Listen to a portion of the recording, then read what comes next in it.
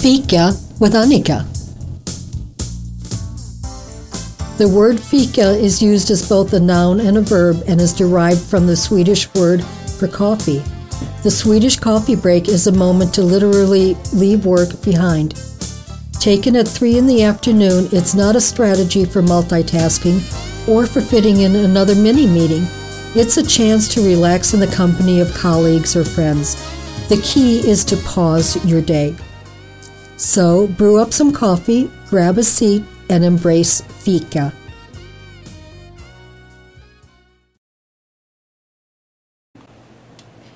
Welcome to another episode of Fika with Annika. I'm sitting here with two old friends, Patty and Leland Barrett. They're Anza residents, and I don't know how long you've been up here, but I think a long time. 17 years. Yeah. 17 years, that qualifies you as being old-timers up here. And I bumped into Patty the other day, and she was telling me about chef's knives and cutlery, and I said, you know what? We just don't know enough about that. So I'm really glad that you came in. And Thank you. It's good to be here. So with that said, what's your interest in knives, and what happened? Why are you at that level that you're at? It's been a very interesting time. Originally we were talking about cooking. It started with culinary classes at UCLA. They offered Chinese cooking for 1 year, and I took it with Madame Wu, who owned a many-storied Chinese restaurant in downtown LA, and the second year with French cooking. And then I think they deleted the whole program, which is too bad, because it's good to have, especially at UCLA, something people are doing together like that. It was a lot of fun. But the knife part came in because Lee and I both came from cooking families. He had, at the Metropolitan Hotel, they had Delmonico's, and they had lots of good food. His family was said to have about 300 pounds a person per member of the family because of Delmonico's. I don't know if it was quite that bad, but they were heavy-duty people. Right. And now he has Alice Waters, who is his cousin, and she's now more interested in vegetables and eating salads for lunch. She's away from the meat part of it quite a bit. And with the German knives, you concentrate a lot on meat. And they're heavy-duty knives. We had those within the family for many, many years. And we loved them. The balance was good, but when they started to kind of fall apart after 50 years of marriage, I started looking for replacements. And at that time, I replaced several with Japanese knives. They were beautifully made.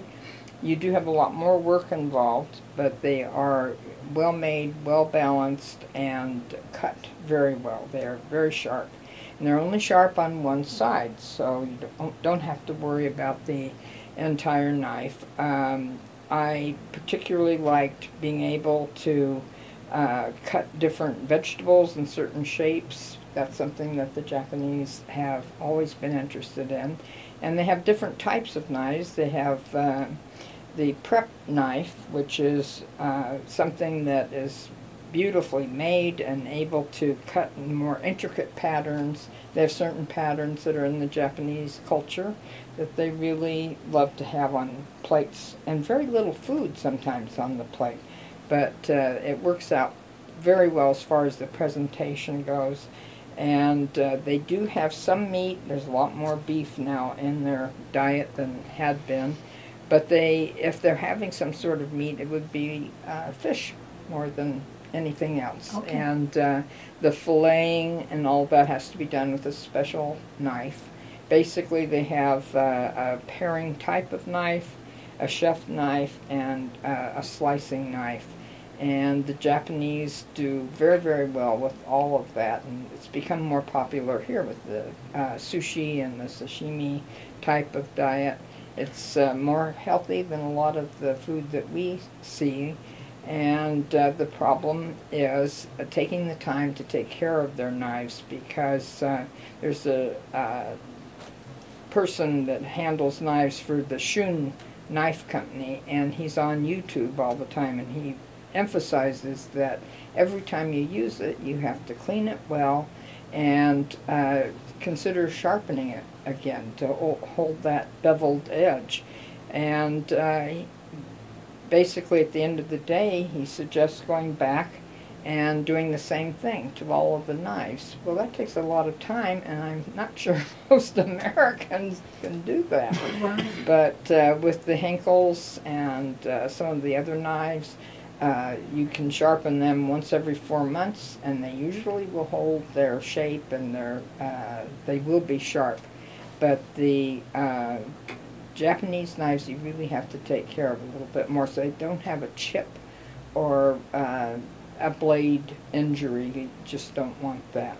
So If you do have a chip, discard the knife then? Or? no, that you can have it repaired.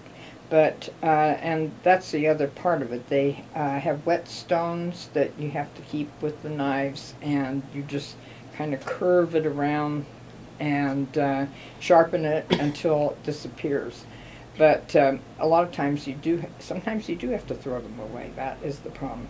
The Japanese knives have a special handle that's supposed to be comfortable, because they will use their knives for hours at a time, whereas most Americans are going to try to get the job done quickly. You chop your onion and your That's right. beef, and that you're done. That's right. Right. And And then we just throw it in the drawer. That's right. Yeah.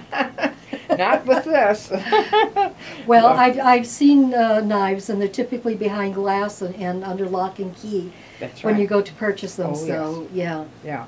I went recently to Williams-Sonoma. Everything was behind a glass case, and unfortunately the people didn't seem to know about the Japanese knives. They did take special care. You can't just buy one and walk home and think that you're going to be able to use it correctly, because they take a lot more care. So But they're well balanced oh in yes, the very hand. heavy, Yeah. just like the German ones are. They're balanced and heavy. The ones I've seen have a metal handle. It's like the blade and That's the handle. exactly right. Right. So they're not using the German style where there's No. the tang and Right. Right. But there's so many different Japanese knife companies now, and of course the Chinese are getting into it too with a lighter type of knife that might be more maneuverable and may be a little more easier to use. But we will see. It's all new. Now you mentioned the whetstone too. I think there's different grades or. That's right, and you should have 3 different grades. And one of the last grade you use is just for taking off the powder that might have accumulated on the knife while you were cleaning it. I mean, that's how precise it is. You don't want anyone eating the powder. So, Right. and then they suggest a rag at all times, so like a wash rag, a small wash rag, to clean it off and put it away for the night. It's really amazing. It's almost terrorizing when you think about trying to keep it that clean. Right, but it's an investment, and Yes, as that's right. as a cook, you know the value of having a sharp knife. There's That's nothing more frustrating than Not. having something that's not going to cut through your tomato. That's exactly right. Yeah. They have one that's precisely made for a tomato, so. Really? Yes. Well, of course. But this kind soul has actually been carving and slicing for a lot of events, and he has a lot of experience, and those are mostly with Sheffield, the English type Okay. of knife. And but he has been very helpful. We have large groups of people sometimes with the reenactors, and Yes. so he's been very helpful with that. So, do you find there's a big difference between the English, like the Sheffield, or German? Yes. The Sheffield is lighter. I think they're maneuverable, and but they also are more delicate too, so that they're between the handle and the blade. Sometimes there can be a problem. I've had that problem with my older German ones too, though. So, and it may be just me. I don't know, but you do have to be careful about the handle. And if they're rivets, you need to make sure that they do not get wet. They should never be in a dishwasher. But you know, it's hard to, when you're having a bunch of people, sometimes one of them will be placed in a dishwasher or in the water too long, and that's not good for them at all. Right, So, or using the wrong cutting surface that's too. right. That's right. So what's your preferred cutting surface? Well, I still prefer wood, but and you're not supposed to use ceramic or glass with any of the Japanese knives. It's bad for the ceramic, and it's also bad for the knife. It chips. The Japanese knives look hefty, but they're also fragile as far as keeping the edge. It's something you just have to be aware of. Right. Right, so I did have a question. So using the whetstone versus what do you call it, steel or? Oh yes, right. Right. So do you have to soak that? Is it called a whetstone for a reason? You do, yes, to soften it up, and also so it's easier on the knife when you're starting up. So Is it an oil, mineral oil, or do you use No. water? Water, yes, sorry, Okay. warm water, and you can put soap in it originally, depending on the knife, but because you don't want the flavor of the soap getting into the knife. So, yes, it's very interesting. Okay. All right, go ahead. I'd like to add that we have a fair amount of entertaining in our home up in Burnt Valley. We do some movie work for the History Channel, say for example, costume period movies, and historical reenactment, with the principal focus being on the Napoleonic era and earlier, going back as far as the late Renaissance, that is to say the English Civil War. So a part of that, we've had as many as 100 people staying on our property for the weekend. They stay in period correct tents with period correct costumes, and we have a fair amount of banqueting and partying. We have a stone cabin that is known as the cantina, and that's a great deal of fun. But as far as the dining goes, we do have a Santa Maria barbecue, plus the regular fire pits and rotisseries and the like. So let me stop you. What is a Santa Maria barbecue? What is that, a Santa Maria barbecue? Santa Maria barbecue is a specialty type of Central California cooking of beef, and it's done on a large type of barbecue with an elevating grill that can be adjusted. Usually the cut would be tri-tips, and It's good. there's a specialty rub for it. We use Suzy Q. Suzy Q, which is a traditional Santa Maria spiced salt, and it's very, very good. Initially, the meat is cooked at a low level of the griddle, and then it's raised and then smoked for hours afterwards, and it becomes very, very good. Obviously, the carving of this is a major part of it, and so a good knife assures a clean, precise, non-furry cut, and so that the presentation of the meal and it's the way it's cooked works wonders, and it's absolutely delicious. But we do use a fair amount of cutlery as a result of that, and in the process of doing that, that's how we learned a lot about the knives. Patty referred to the early family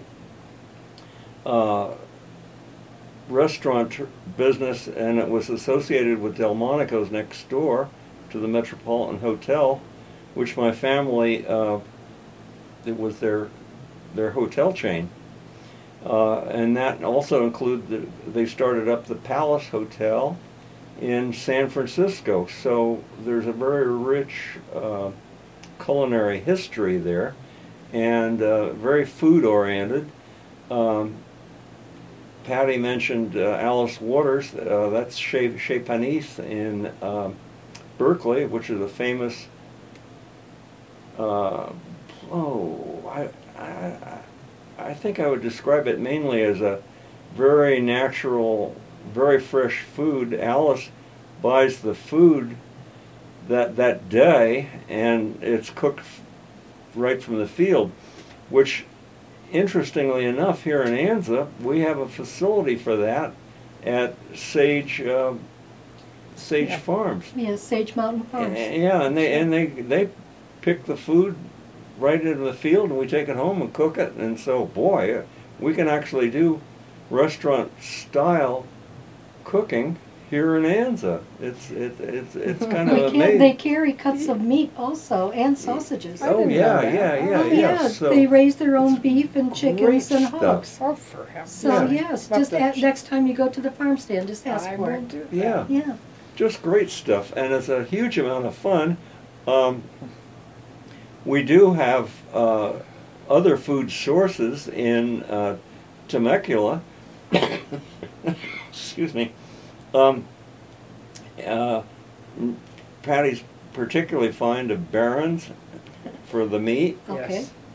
and Market 88 for the Asian. It's a huge Asian supermarket. Yeah, I'm familiar with that. Not Barron's though. Yeah. So I'll make sure to. Oh, check yeah. on Highly that. recommend that one, and another one. That another source for food is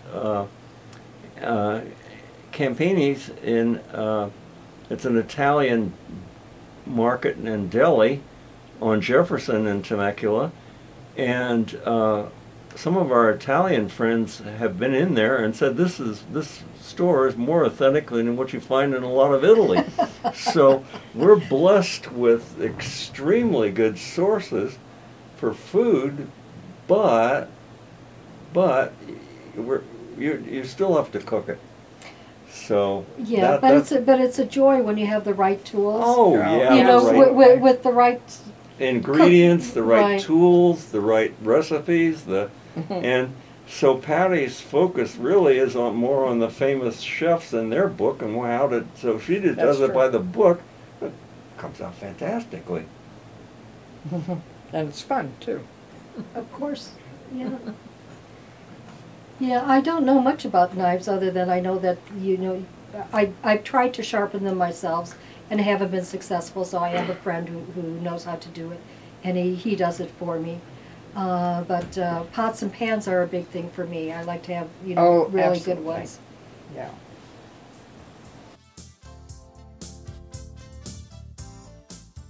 Fika with Annika.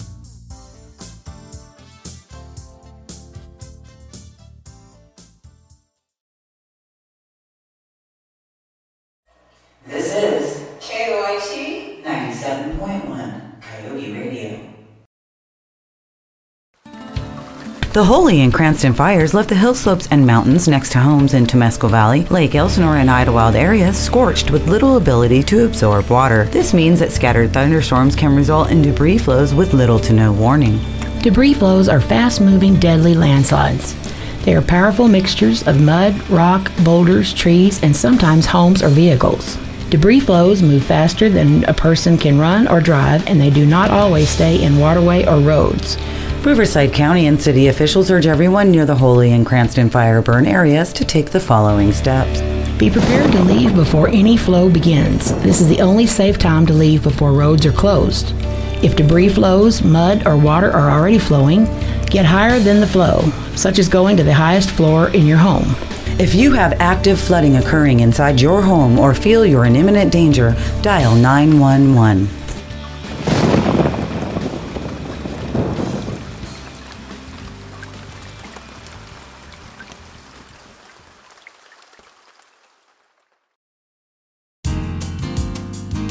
Attention mountain residents. Recognizing community needs in the age of technology, the Anza Electric Cooperative is partnering with the Riverside County Information and Technology Department and Anza Community Broadcasting KOYT to distribute refurbished desktop computers for free to income-qualified residents. These desktop computers come loaded with Windows 10 and Home Office. If you're interested in seeing if you or your family member qualifies, the applications are available online at anzaelectric.org, at the Anza Electric Cooperative Front Office, at Lorraine's Pet Supply, and in the box outside of the KOYT station. Once you have filled out your application, it can be scanned and emailed to fundraising at koyt971.org. It can be mailed P.O. Box 391-229, Anza, California 92539, or handed in at Lorraine's Pet Supply, the co-op office, or in the mail slot at the KOYT station.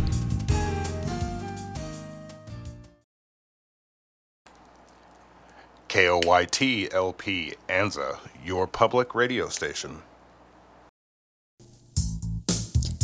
Welcome back to Fika with Annika.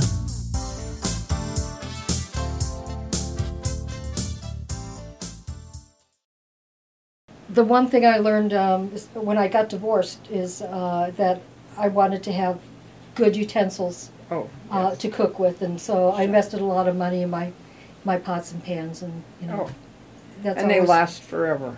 they're good. absolutely, Yeah. yeah. As I long as you like- don't have it on high, Yes, keep right. things on medium. You don't have to put it on high every time. I love So- my Staub pans, and they're just wonderful.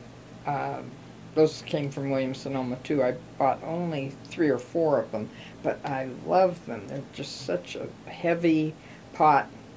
Now, it may not have been a wise choice at the time, but because they're so heavy. But I do love them. I have the paella pan, a wok, a regular stew pot from Okay. them. I just love those. Really love them. I've But- learned to love the enamel cast iron, That's right. That's what they and are. those are a fortune. So whenever Oh, I can yes. find something at a garage sale, Yeah. I'm grateful.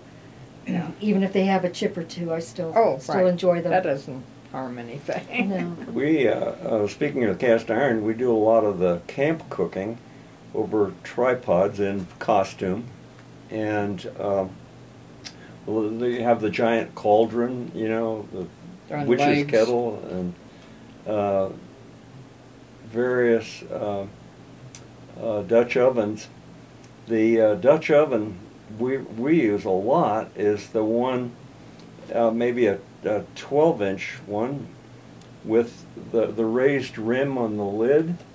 That, interestingly enough, was specified by Napoleon in order so the army could bake bread, and they would do it in these little Dutch ovens with the coals lumped upon the top of the lid. So the raised rim ones are actually very important, and we use them a lot.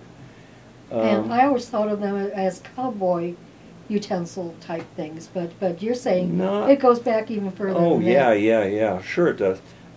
Speaking of the cowboy thing, we bought at a local swap meet here a rather dilapidated large box that turned out to be the rear end kitchen of a chuck wagon.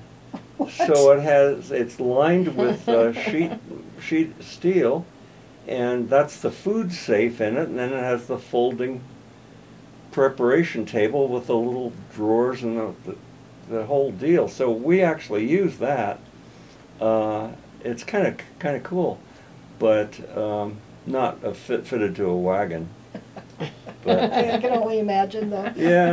But what a find at the swap meet. That's Very right. cool. $40. I mean that's actually an early American collectible. Of course, That's- it must have sat in somebody's barn for some Yeah, time. oh Right. yeah, oh I'm yeah. sure. Those things were removable from the wagon, but it's Oh. very clear what it is. That's kind of fun. And then another thing we use is a modern day equivalent to that, which is nearly identical. It's a Swedish Army field kitchen, and we got it at a war surplus sale, and so we use that a lot too.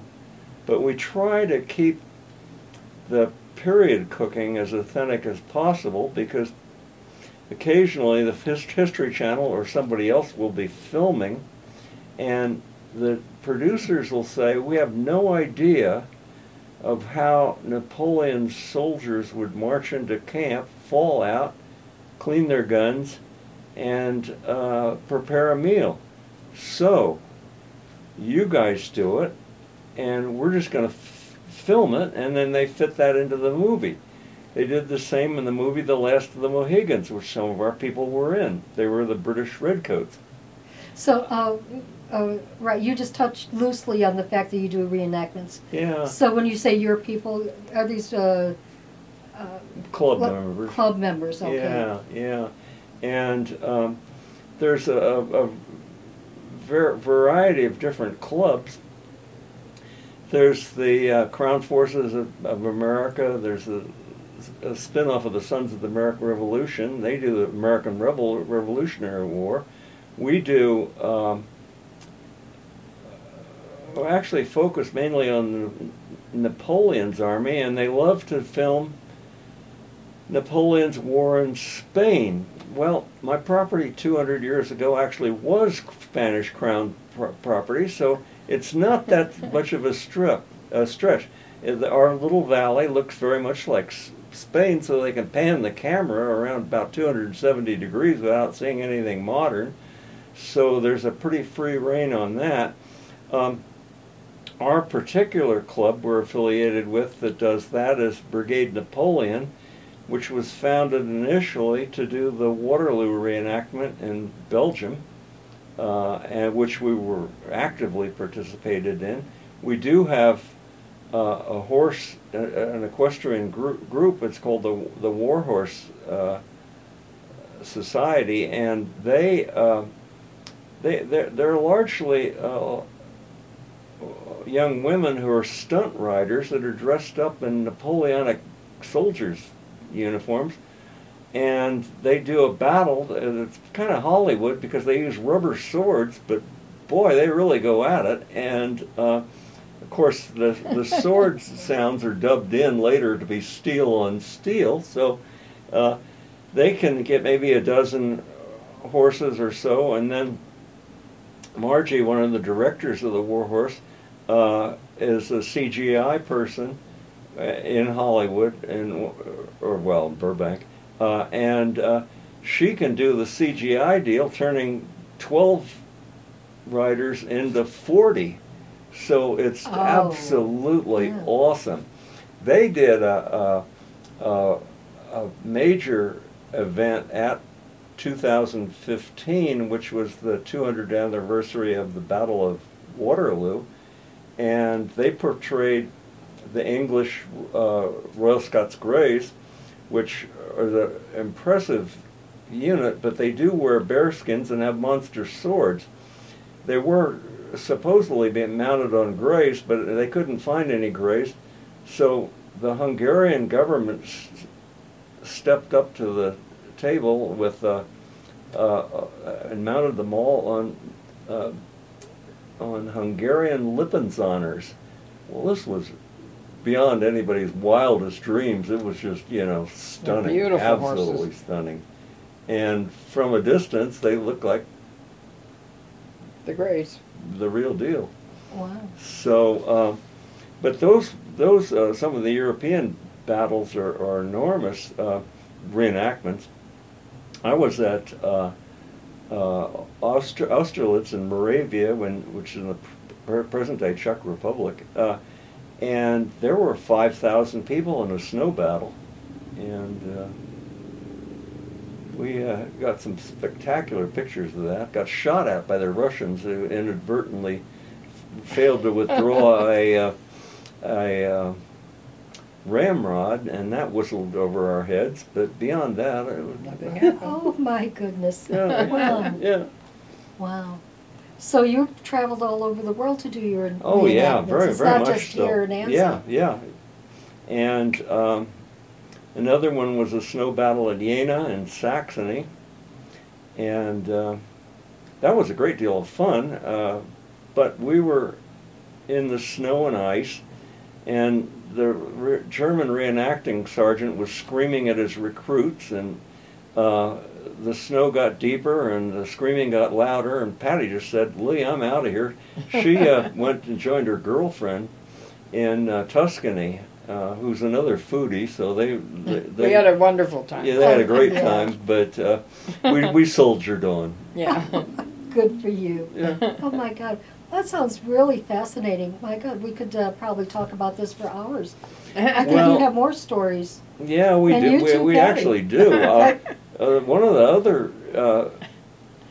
groups that were affiliated with is the San Diego Maritime Museum, and we're the uniform presenters aboard the HMS Surprise, Russell Crowe's Master and Commander movie. And so we're the Royal Marines and sailors and the whole deal, and we do the full period deal on that, and so there's quite a bit of photography involved with that. But when we're not acting it out, we're the actual presenters for the ship, and as a former naval officer and an owner of a 50-foot schooner, which Patty and I lived on for a decade, we're actual sailors, deep water sailors. So we could present that, but a lot of the other people there come from either a military background or educational background, and so the city of San Diego stages the Festival of Sail, and they have a sailing ship battle and the whole deal. But they also have some cannons that they fire off that are American Civil War 12-pounders. They're actual National Heritage guns, and so we shoot them off. But this is all part of a state licensed cannoneer group that, and it's a very safety organized. Yeah, or you oriented. have to get a license. Okay. So but- is it somewhat scripted then? Yeah, Yeah. it is. And so yeah. do you provide your own uniforms, or is there a We wardrobe do. department? You have some, Yeah, yeah. we do. Because we use them Well, for this- other things. They, Expensive hobby you have. well, it's rather complex because a lot of the guys have to sew their own uniforms. Either that or pay some European uniform maker $1,000 for a coat. We do make things because it's done to an excruciatingly accurate level of replication, and the stitching, actually, we have to learn how to stitch. In the museums where we look at the Napoleonic 200-year-old uniforms, you would look at the seams and say, well, that's a sewing machine. No, it is not. They didn't have a sewing machine. It hadn't been invented yet. That is the way they did it. Very, very fine, fine stitches. Cold winter nights, what else can you Yeah, do, right? yeah. Sit and stitch and And mend and darn. And That's so right. we have the original Army patterns that are reprinted for us, and interestingly enough, for the Royal Marine coat, which I made for myself because I couldn't buy one, we have cloth from the original mill that made the cloth for the British Army 200 years ago. It's unchanged. It's the real deal. And the buttons are exactly so. Hollywood loves to zoom in on details on our stuff. As I mentioned earlier, The Last of the Mohegans, but Saving Private Ryan. Typically what is another one. Typically what they do is they have the extras in the background, the reenactors in front of them talking with the actors, and Hollywood focuses on the reenactors and the actors, and the rest of it's just sort of a distant blur of redcoats. So that's kind of the way they do it. But they realize that we're hobbyists that have studied the period drill, the body language, the way you walk, the way you talk, the whole deal. And so the producers say, well, do your deal. We're just going to film it, and then they put it in. So we never know exactly how it's going to be. And all of a sudden you're looking up at the silver sand. Oh my God, there's me. Oh. Yeah, yeah. So I'd be able to recognize you in some Oh of yeah. films. Well, Oh, wow. sort of. Okay. You know, I mean, it's kind of costumey. So and earlier on, of course, in the American Revolutionary War, the British are all still wearing wigs, you know, so it's kind of hard to. Oh, of course, you had Yeah. to. Okay, yeah. But a young woman in a Napoleonic uniform, by the time the makeup department's done, could make it look like a really tough young soldier. And they're good at it too. You know, they do the stunt thing. And but Are there any size requirements? Like, I mean, obviously, you know, the French people and, Well, and what that they age. do is they Right, kind of that's match them, but they don't. You know, I think they can sort of. Because you're pretty stately. Yeah. Yeah. But yeah, they do that, but a lot of it is Hollywood magic, you know, and they take it from there. But riding these Lippinzonners in battle, these ladies have these tall bearskin caps that are about 18 inches tall, and riding with one of those, wielding a giant sword, is no small feat. They're good at it. They're very good. But they do it in precise formation. It's, you know, this is a military operation. It isn't a Wild West free-for-all. And like you mentioned earlier, you said that they're hobbyists. Yes. So, I mean, talk about dedication. Right. Well, that's their thing. I mean, we're just totally into it. But Well, I it's imagine fun. it's like being a dancer. You enjoy going out on Saturday Yeah, night. there's And that, you dance, and so. and there's, you know, the weapons are all period replicas. Some are original, but I think, you know, the way it sort of shakes itself out is some people are horse people, some people are weapons people, some people are costume people, and some people are food people. That's so, right. I was going to say. So Can't there's forget sort of a those. niche for everybody. So is this anything like a Renaissance fair? Yeah, type of, well, That's actually, very similar. some of them are. We have the Ren Fair people, the organizers, at least 3 times a year. They're so much fun. They really are. But these Really are the into it. pretty dedicated ones that have the armor and the whole deal. Yeah. So they're totally into it. One of our guys does the. He's a very highly regarded maker of Hollywood masks, like for Star Wars and that sort of thing. I see. So there's a lot of talented people, and we try to draw on their individual talents and encourage everybody to do their thing. And everybody, as a result, everybody has a pretty good time.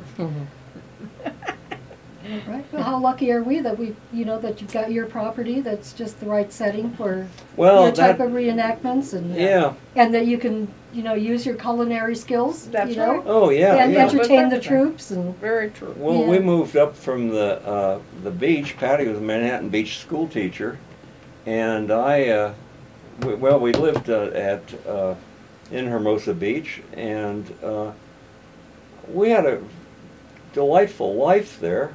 It was just too crowded. But it got a little claustrophobic. Yeah, it's We not possibly might have overreacted by buying a small valley in Burnt Valley, but it was a natural response to the city, and we've loved it. We've just had a wonderful time being here. So beautiful. Different seasons. I prefer fall right now, Right. and summer's just way too hot right now for Well, me. it's certainly not like yachting on a No! 55-foot schooner. No, it's No. a different. So, No, but a it's a different different world. lifestyle, Totally yeah. different world, but that's okay too. Wow. That possibly was too much fun, but we have fond memories. Great Yeah. people, good times. Yeah. Right. Well, with that, I'd like to invite you both back into the studio again another time. Okay. We can thank sit and spend some time and talk more about these fascinating things that Thank you. you're talking about. I know nothing about the reenactments, and I know really nothing about yielding a chef's knife other than, that I can chop onions. So Yeah. so I'd certainly like to bring you both back in Thank again you. and get deeper into the subject again. Thank you. Good Bill. stuff. Okay. Thanks. Yeah, We're, okay. we're more than willing to be available. We have a lot of other things to talk about. Yeah, I'm sure that you do. Have I ever talked about the steam locomotive? Well, we'll save that for another. We'll save that for another one, Yes. another time. Now, if anyone has any questions for my guests, you can email programming at KOYT 97.1. Excuse me, it's programming at KOYT971.org. Put FICA, F-I-K-A, in the subject line, and your question in the body of the text, and we'll get back to you with your answers the next time our guest is in the studio. Now, by chance, do you happen to have?